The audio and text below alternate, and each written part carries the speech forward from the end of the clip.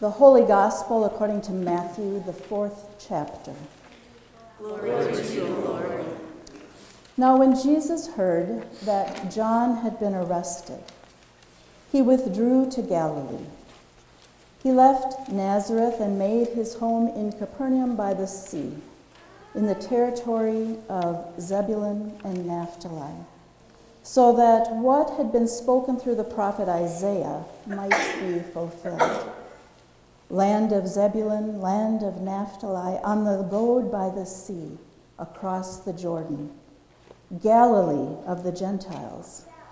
The people who sat in darkness have seen a great light, and for those who sat in the region and shadow of death, light has dawned. From that time, Jesus began to proclaim, "Repent, for the kingdom of heaven has come near."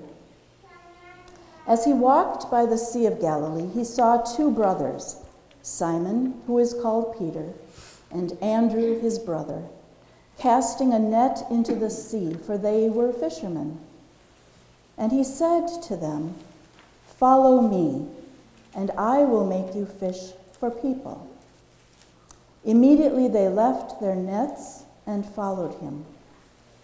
As he went from there, he saw two other brothers, James, son of Zebedee, and his brother John, in the boat with their father Zebedee, mending their nets, and he called them. Immediately they left their boat and their father and followed him. Jesus went throughout Galilee, teaching in their synagogues and proclaiming the good news of the kingdom and curing every disease and every sickness among the people. The Gospel of the Lord. Praise to you, O Christ. Please be seated.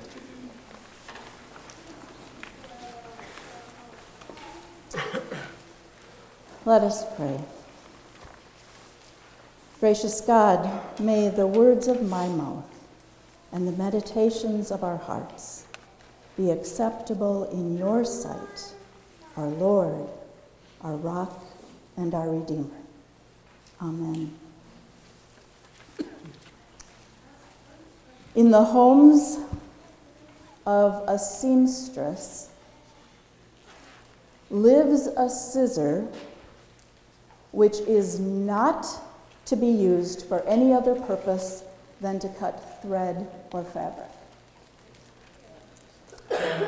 Carpenters hold personal tools of their trade, trusting in their ability to complete the tasks well. A calligrapher loves the feel and weight of a particular pen. Artists depend on the quality of one favorite brush out of the many available for purchase.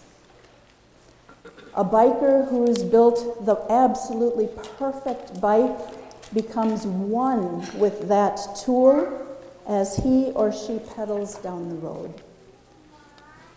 Cooks guard jealously the specialty knife that has been sharpened to precisely chop the ingredients for a gourmet meal. The tools we use in daily life are important. When handing our tools to someone else to use, we give careful instructions about how to take care of them. We don't relinquish them easily. This is the season of Epiphany. And in the Epiphany season, we always need to look for the surprise. In today's gospel, Jesus calls ordinary fishermen to follow him. Astonishingly, each of the four men on the edge of the sea immediately abandon what is safe and familiar to do just that: follow Jesus.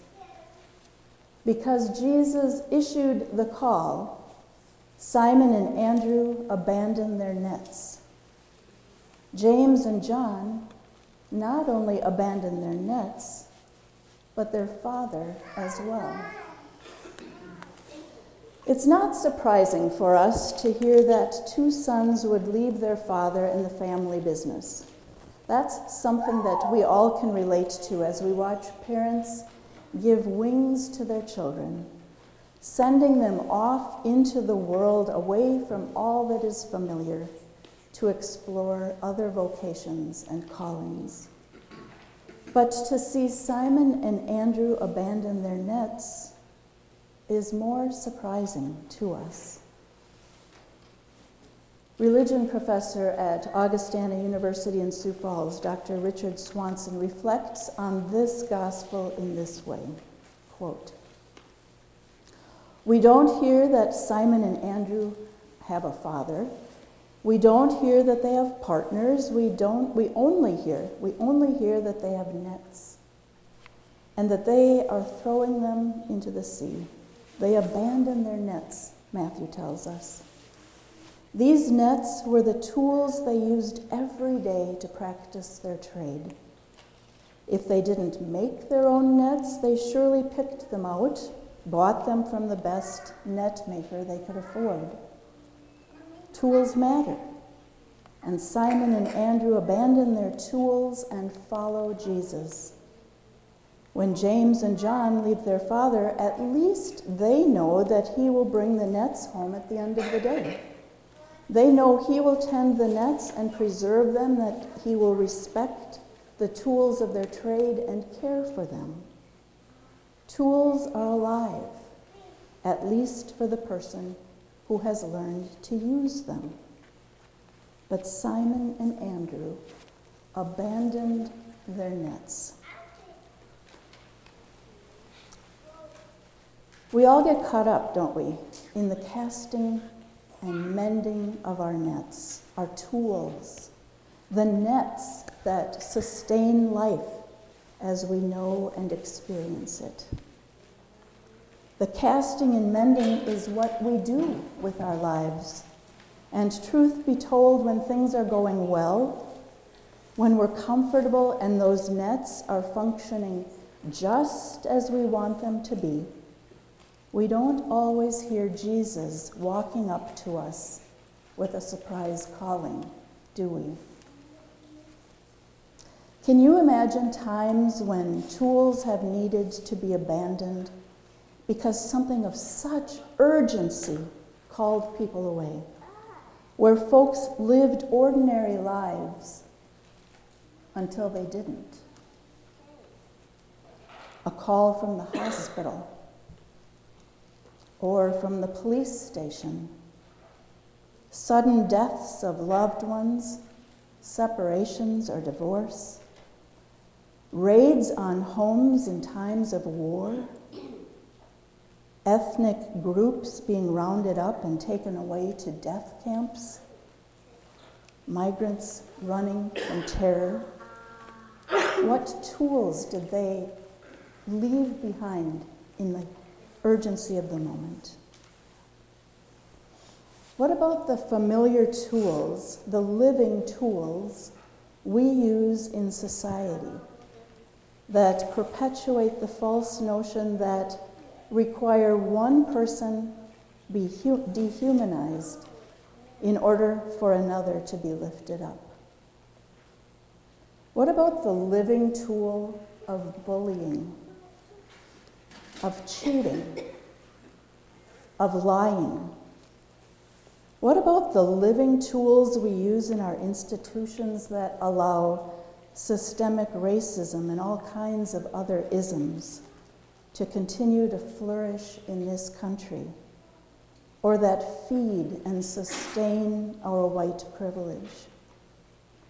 What about the living tools that false prophets and prosperity preachers use to promise control, money, wealth, success, the trappings that stroke our egos, feed our greed, and make us feel important?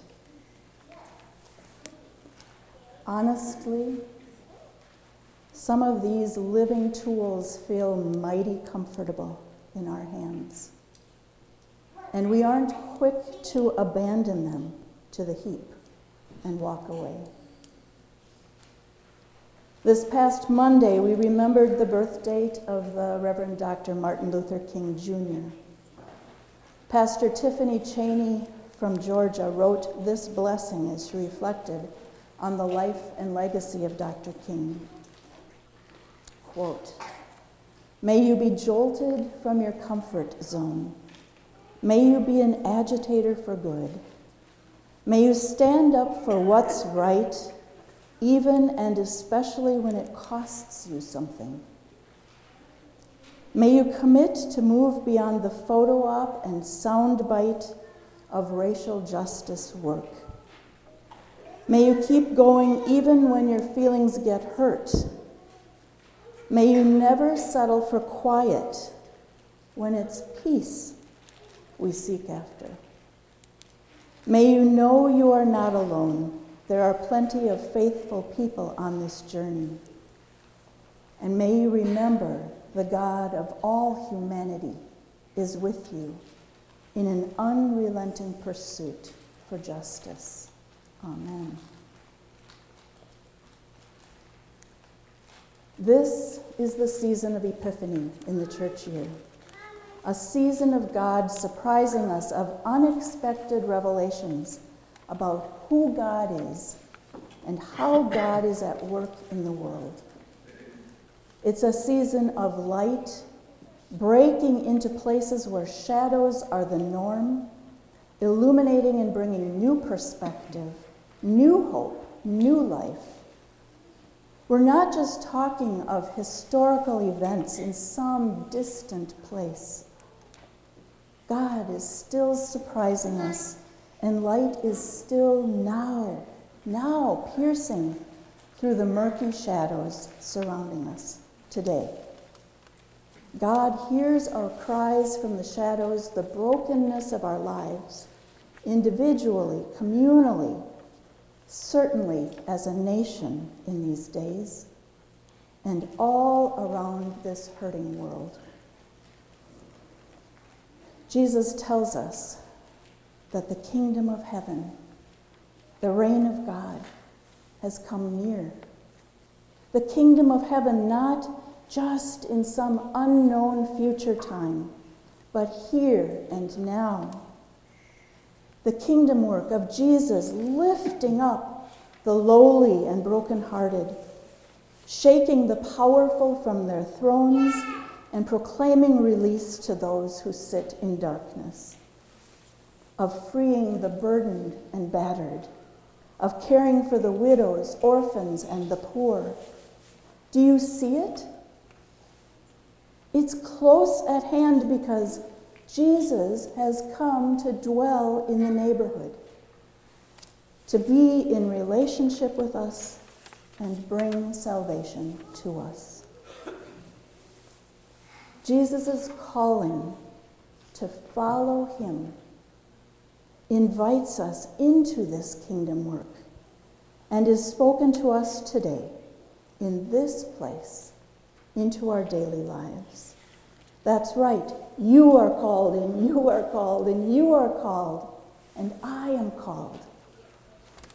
No matter your age or your gender, no matter how you spend your days at home or work or school or in retirement, no matter your social status, Jesus is calling you. An author went on a book tour after the release of his first book. At one tour stop, he walked into the cavernous auditorium and from his podium at the front, looked out to find one person present, a woman sitting in the back row. She must have been Lutheran. With a smile, he invited her to move closer to the front. She replied, "No, I'll stay put. I might want to leave early." When Jesus calls us to follow, there's no leaving early. There's only front row seating available, and most likely the chairs have seat belts for the risky and unpredictable ride ahead. When Jesus calls us to follow him, we are going to have to abandon some of our nets. Those living tools, assumptions, ways of life that we cling to in their familiarity. What will that be? What shall we toss upon the abandonment heap? I was almost hoping someone's cell phone would ring during this message. I was ready to say, it must be Jesus. Are we ready for the Epiphany surprise and the joy of that call? Listen up. Thanks be to God. Amen.